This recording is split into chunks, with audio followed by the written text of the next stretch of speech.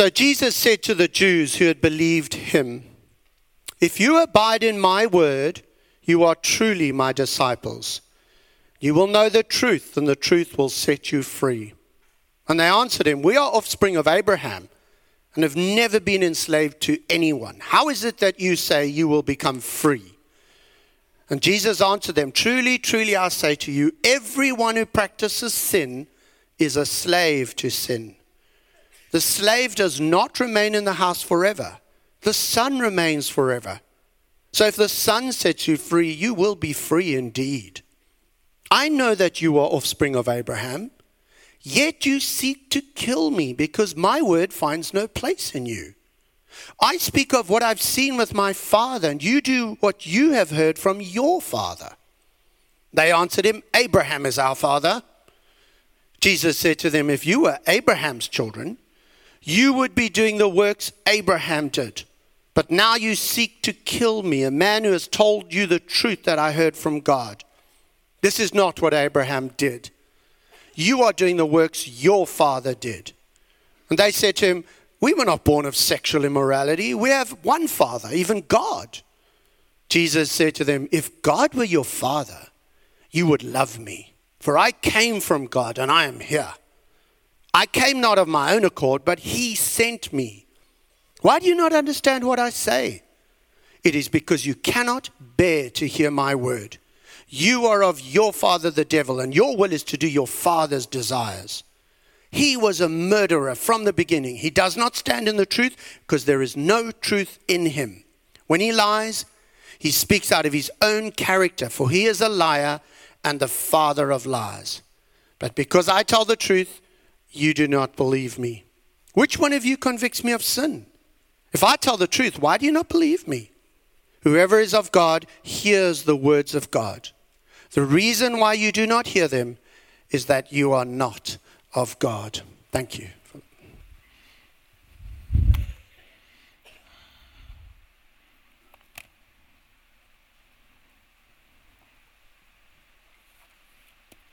Well, if you'll keep that Bible reading in front of you, I will refer to those verses by number as I go through. Firstly, can I join in saying Happy Father's Day to all the fathers who are here today? Fatherhood is built into the very fabric of the universe, and at least once a year, at Father's Day, our society pauses to honour fathers, as we should. Yet in the last generation, we've seen fatherhood in trouble, as men have failed to live up to their responsibilities as fathers, as women have reconsidered their relationship with men, and as men have developed cold feet about the commitment needed to father children properly. In the last decade, there's been a bit of a movement back to recognise the importance of fathers and good fathering, yet for a whole variety of reasons, many people do not today like fatherhood. Some don't like fatherhood because their own father and the dreadful way in which he treated them. Some don't like fatherhood because it smacks of authority, and they don't want any authority in relationships. And so patriarchy has become one of the great sins of the world in their view. Some just simply want individualism. We don't want family. It's not just father. We don't want to carry the sins of our father. Although I've noticed they don't mind inheriting the money when he dies. It's strange that over the last generation, we've had to reconsider something as basic and fundamental as fatherhood, the nature of fathers and the nature of fatherhood. And while fathers have an obvious place in procreation, there's much more to fathering than simply sperm. Fathering is a relationship with someone else. It's an activity. It's a verb, not just a noun. The dictionary gives three meanings, or the dictionary I consulted gave three meanings of what it meant to father. One, to beget offspring as a male parent. Two, to act as a father to somebody, especially giving advice, comfort and protection. Three, to create or found or establish something. That is, fathering involves raising up the next generation by educating them, advising them, introducing them into the world, equipping them for life, protecting them from the dangers of the world while they are still vulnerable, protecting them from the folly of their own immaturity while they are still young, and therefore discipling them, discipling children as they need it, providing for them and their needs while they are unable, caring for them with love that sometimes, frankly, only a parent can give. No institution, no government can really replace the individual care that comes within the family home. For from our Father comes two things. We inherit not just his money when he dies, we inherit our place in the world. Our way of life comes from him. And secondly, we grow in his likeness, as we should, and as we should honour him, together with our mother. Please turn then to this passage before us in John 8, where we see three fathers being discussed. And in each we're going to see the father's inheritance and the children's likeness to their father. The first of the men is Abraham. His name means father of many, though he only really had one son. In fact, for many years his name was Father, Abram. And if you met him in the street, you'd say, "Hello, what's your name?" He'd say, "My name's Father." And you say, "Oh, that's interesting. How many children you've got?" And he said, "None," which is a slightly embarrassing name, don't you think? When he did have a son called Isaac, his name meant joke, which doesn't help, but he was a bit of a joke, wasn't he? Because his father was old enough to be his great-grandfather by the time he came along. He had another father he fathered another child, Ishmael, through a servant girl. But at this stage of his life, Abraham, the father of many, didn't seem to be. In Genesis chapter 12, we're told that God promised Abraham the whole world. The whole world and all the history of humanity is going to revolve around you and your family. It was a big claim. Here's a man, a Bedouin, a tent dweller, who spent his own life actually owning very little. He claims that God spoke to him and said the future of humanity depends on your relationship with your children and the world's relationship with you and your offspring. A bloke turning up saying that you'd think was a nutter, especially when he didn't have anything going for him but a tent. It seems a ridiculous claim. And yet, today, 4,000 years later, people are fighting over his inheritance. Israel and the Jews claim to be the true heirs of Abraham through Isaac, Abraham's son by his wife Sarah, and Jacob the grandson. Islam also claims to be the true heirs of Abraham through Ishmael, Abraham's other son, through his slave girl, Hagar. And Christians, we also claim to be the true heirs of Abraham through Jesus, Abraham's son by promise.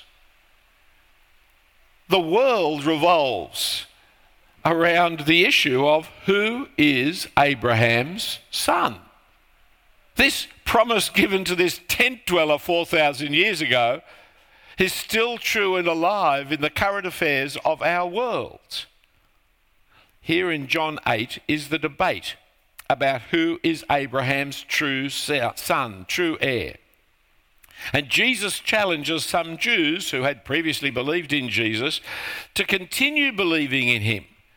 For to continue in Jesus is freedom and life. But the Jews were offended. They were offended at the idea that Jesus could give them freedom. Look to verse 33. Verse 33. They answered him, "We are offspring of Abraham and have never been enslaved to anyone. How is it that you can say you'll become free?" Abraham was a great father. He offered and provided the inheritance that would be the blessing to all nations. So how can you say that we Jews are somebody's slaves? We're the ones who inherit the world. What's this business about us being slaves? How little did they remember their own Bible. How little do they remember or even understand Abraham's descendants were the slaves in Egypt, whom God rescued by Moses. Abraham's descendants were the slaves in Babylon, whom God rescued by the pagan Cyrus. Abraham's descendants were at this very time the slaves in their own country under the Roman Empire. And here they're saying, we're the offspring of Abraham and we've never been enslaved by anyone. They'd lived most of the centuries since the time of Abraham in one form of slavery or another. But the slavery Jesus was talking of was much more profound and universal than that. For he was talking about the spiritual slavery that every human being has to sin. Look at verse 34. Jesus answered them, "Truly, truly, I say to you, everyone who practices sin is a slave to sin." That slavery is like an addiction, requiring no chains, no prisons, no guards, no whips, no shackles, because it's self-imposed. It's self-reinforced. It's the slavery that affects us all, as we all fail to do the good that we want to do, and we keep on doing the things that we're embarrassed and ashamed that we ever did. That is the slavery that Jesus came to liberate us from and to set us free. But these men didn't bear the children's likeness to Abraham. Certainly they were his physical descendants. They were his offspring in that sense. Verse 37, Jesus says, "I know that you are the offspring of Abraham." Yes, that's right. But that didn't make them like Abraham. It's your behaviour that makes you like him, that makes you the chip off the old block, that makes you the true heir of Abraham. Look to verse 39. They answered him, "Abraham is our father." Jesus said to them, "If you were Abraham's children, you'd be doing the works that Abraham did. But now you seek to kill me, a man who has told you the truth that I heard from God. That's not what Abraham did." See, when Abraham heard the word of God, extraordinary and preposterous as the word was, he didn't seek to kill the messenger, but rather he believed the message, and so became the father of all who trust God. He believed the word of God.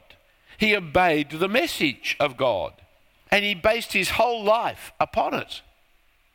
And he continued in the message all the days of his life, never having received what was promised, always looking forward to it coming. The day when he would receive in full the promise. The Jews that Jesus was dealing with here in John chapter 8 were nothing like Abraham. They may have been descended from him, but they didn't have the family similarity. Because when they heard the message, they wanted to kill the messenger.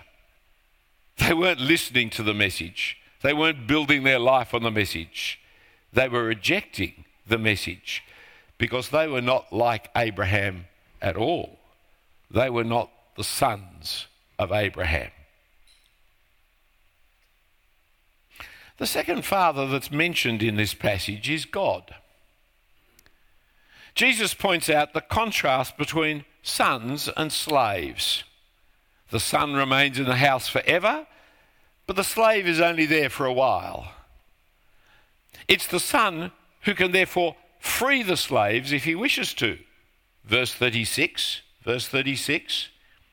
"So if the son sets you free, you'll be free indeed. He, Jesus, is claiming to be the Son of God the Father. The Son who can set the slaves free, who can set free those who are slaves to sin. The slaves don't get their father's inheritance because it's not their father, they're the slaves. You need to become a son to be the heir. And Jesus was teaching that he, the Son, could free them from their slavery and bring them into sonship of God. Freed from the slavery, freed from sin, from its power, from its guilt, from its condemnation. And so Jesus claims that verse 36. If the Son sets you free, you will be free indeed.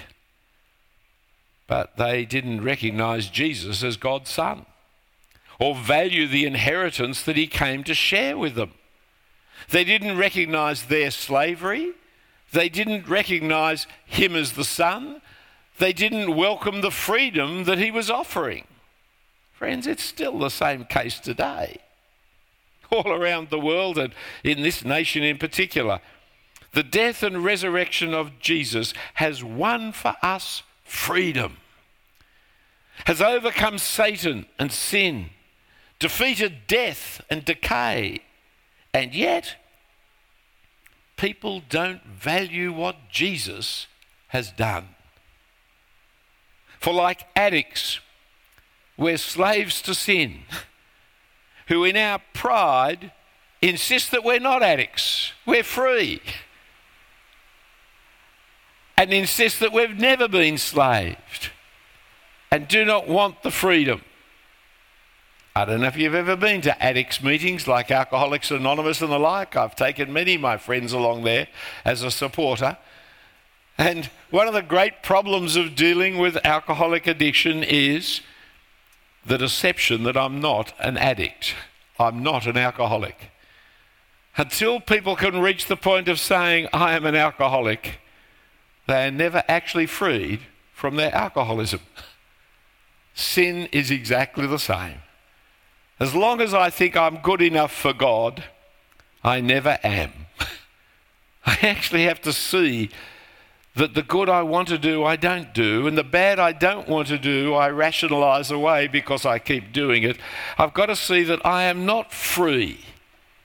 I am actually addicted, enslaved. Once I acknowledge that, then I'm welcoming the news that the Son can set me free. The Jews claim to be God's children, to bear the children's likeness of God. So towards the end of verse 41 there, Jesus said to them, verse 41, you are doing the works your father did. They said, we were not born in sexual immorality. We have one Father, even God. But Jesus rejects their view of themselves, for their behavior is nothing like the children of God. Verse 42. If God were your Father, you'd love me, for I came from God and I'm here. I came not of my own accord. He sent me. Why don't you understand what I say? It's because you cannot bear to hear my word. The children of God will recognize the genuine voice of their Father. Recognize it and welcome it. Just for those of us who are over a certain age, I won't say what in particular, but those of us who are of that age, do you remember the little dog listening to the big loudspeaker thing? And remember which company used that as their logo? His master's voice. The dog was fascinated that out of the machine came his master's voice because the dog recognized his master's voice. The children of God will recognize the voice of God, the words of God. But those who are not the children of God, they don't recognize their master's voice. Those of you under a certain age, sorry about that illustration, ask your grandparents. The children of God recognise the genuine voice of their Father. They hear it, they believe it, they obey it. As Jesus says there in verse 47, whoever is of God hears the words of God. The reason why you don't hear them is that you're not of God. Jesus was the true Son of God, for he came teaching what his Father had given him to teach. Verse 38, I speak, down the bottom page there, I speak of what I have seen with my Father, and you do what you've heard from your father. Or again in verse 42, Jesus said to them, if God were your Father, you'd love me, for I came from God. I'm here. I came not of my own accord, but he sent me. They were not the same family, for they didn't have the same family likeness. They neither spoke nor heard God's word. It's the sign of being in the family of God that you rejoice in his word. What if God wasn't their father? Who was their father? At this point, Jesus makes a bold and what we today would call politically incorrect, offensive, hate-filled statement. Because he said there's a third father, the devil. And that's your father. I think it's about as rude as you can get, isn't it? You know, I know your father. He's the devil. You're the children of Satan. I'm not quite sure he can say that in any politically correct fashion, can you? I think Jesus would be up before anti-discrimination boards like a rocket, and he certainly would be sacked from Australian Rugby Union. He said, you are the children of the devil. But it was Jesus who said it. And he said it because he was speaking the truth in love. For if it's true, then he was offering liberation from your father, the devil. And that's critically important. You see, you mustn't take the insult. When it comes, you should take stock and check if it's true or not. Don't just immediately get offended. Stop and think. It could be true. And if it's true, the person who said it is to be thanked for taking such courage and boldness to care for you enough to actually risk the relationship by saying it to you. Please, please get rid of our thin skins.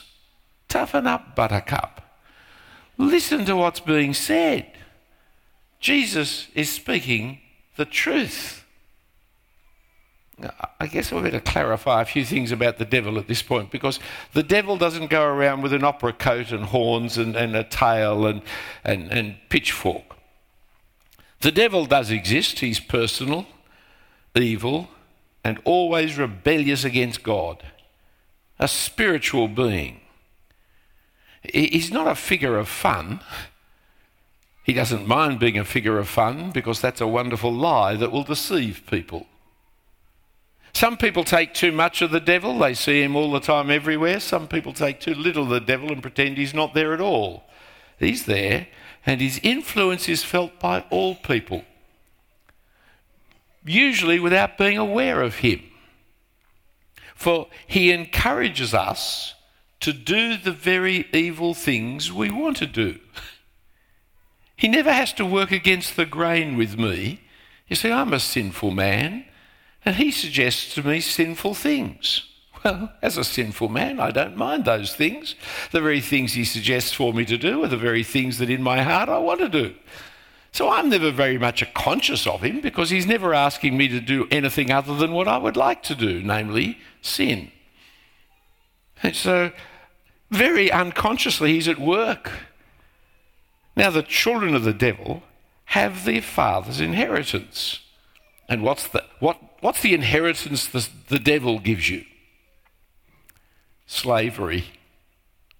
Slavery to sin. The addiction to that which you always wanted. Self-centeredness. The Bible describes him as working within the sons of disobedience so that we follow his ways willingly. It's the trouble with an addiction, isn't it? Be it to substance like tobacco or alcohol or heroin, or be it to activities like pornography or gambling or lying or envy or jealousy. We are willing slaves because we're being invited to do the thing that we hate the times, the consequences. We hate seeing the disastrous effects of our lies, of our cheating, of our stealing, of our hatreds, of our envy. We hate the effects, but generally we enjoy the activity when it's happening. Generally it's all right, you see, lying to ourselves all the time. Well, I'm not addicted. I could stop this if I wanted to. It's just, this is the easiest way to live. I'll go with the flow, go with the current. It's just easier that way. Sin is such a slavery. It's full of lies and deceit and brings such destruction of our family, of our health, of our life, of our society, of us. For deceit is the central character of our father, the devil. And so the children's likeness is to him. Look what Jesus says there, verses 44. You are of your father, the devil, and your will is to do your father's desire. He was a murderer from the beginning and doesn't stand in the truth, because there is no truth in him. When he lies, he speaks out of his own character, for he is a liar and the father of lies. But because I tell the truth, you do not believe me. See, the devil's power is not magical. It's not kind of some magnetic force that he can draw you by. He doesn't have to do that. The devil's power is over life and death, but it's derived from lies. And you give him the power when you believe his lies. He was a liar from the beginning. In the Garden of Eden, he lied to the woman. That's all he did. And she believed his lies. And once you believe the lie of the evil one, you hand your life over to him. And you build your life on the basis of deceit. And nothing goes right from there on. From the beginning, truth was sacrificed. Our humanity was built on lies, and death was inevitable. These were the people that Jesus was talking to, who one day would be just like their father, the devil. They'd cry out, "Crucify him, crucify him." And would we not have joined in the crowd calling out? Are we so free from lies that we never speak any? That we always say the truth? I mean, is there anybody here who has never told a lie? Would you like to put your hand up and tell another one now? And why do we tell lies? We don't like lies being told to us. We don't like telling lies. We work so hard to teach our children tell the truth. But there's part of the hypocrisy of liars, isn't it? What made us tell lies? Nothing. I chose to do exactly what my father Satan wanted me to. And confronted by the truth, would we not have rejected the Lord Jesus? For is that not what we are tempted to even now? For who is your father? Actually, the question should be, which is your father? For everybody is either a son of God or the son of the devil. and will receive the inheritance of life and freedom from God, or slavery and death from the devil. And everyone who is the son of God is the son of Abraham, through whom the promises of God were given. So which is your father? Are you a child of Abraham and therefore of the son of Abraham through the promises that God has given? Is that who you are? Are you a child of Abraham, set free from the slavery of sin by the death and resurrection of Jesus? Or are you still a child of the devil, still believing his lies, still dying in the slavery to sin and with its inevitable mortality? Jesus came promising that all who continue in his word will know the truth. And the truth they know will set them free from their slavery and bring them into the family of God. For God is our Father. That is a big call, isn't it? It's by his death on the cross he paid the penalty. By his resurrection he created the new life. So, which is your father? For ultimately, we all belong to one of those two families, with that inheritance and that likeness. So which is yours?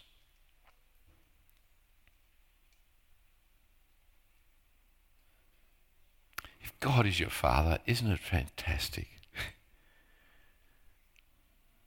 But if God is not your father, Satan is. And isn't that awful?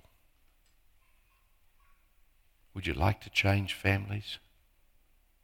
Because you can, through the death and resurrection of the Lord Jesus Christ. It's so simple. You just have to turn back to God the Father and ask to join his family. Oh, you've got to turn back. You've got to say, okay, I'm going to leave that way of life. I'm not going to live this way anymore. I'm going to turn back from that because I want the forgiveness that God the Father gives me in the Lord Jesus Christ. And I want him now to be my ruler. It's as simple as that. Show you how simple it is, I'm going to lead in prayer. And I'm going to pray the kind of prayer that you need to pray to change families. That's what I'm going to do. I'll invite you to pray it with me, just in the quietness of your own mind. I'll pray it really slowly so you can repeat it in your own mind, phrase by phrase, as you hear me praying it. Let's pray, shall we? Dear God, I know I'm not worthy to be accepted by you.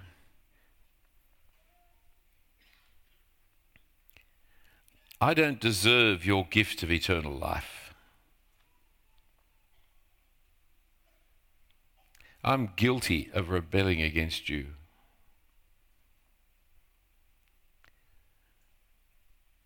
I need your forgiveness for the sins of my life.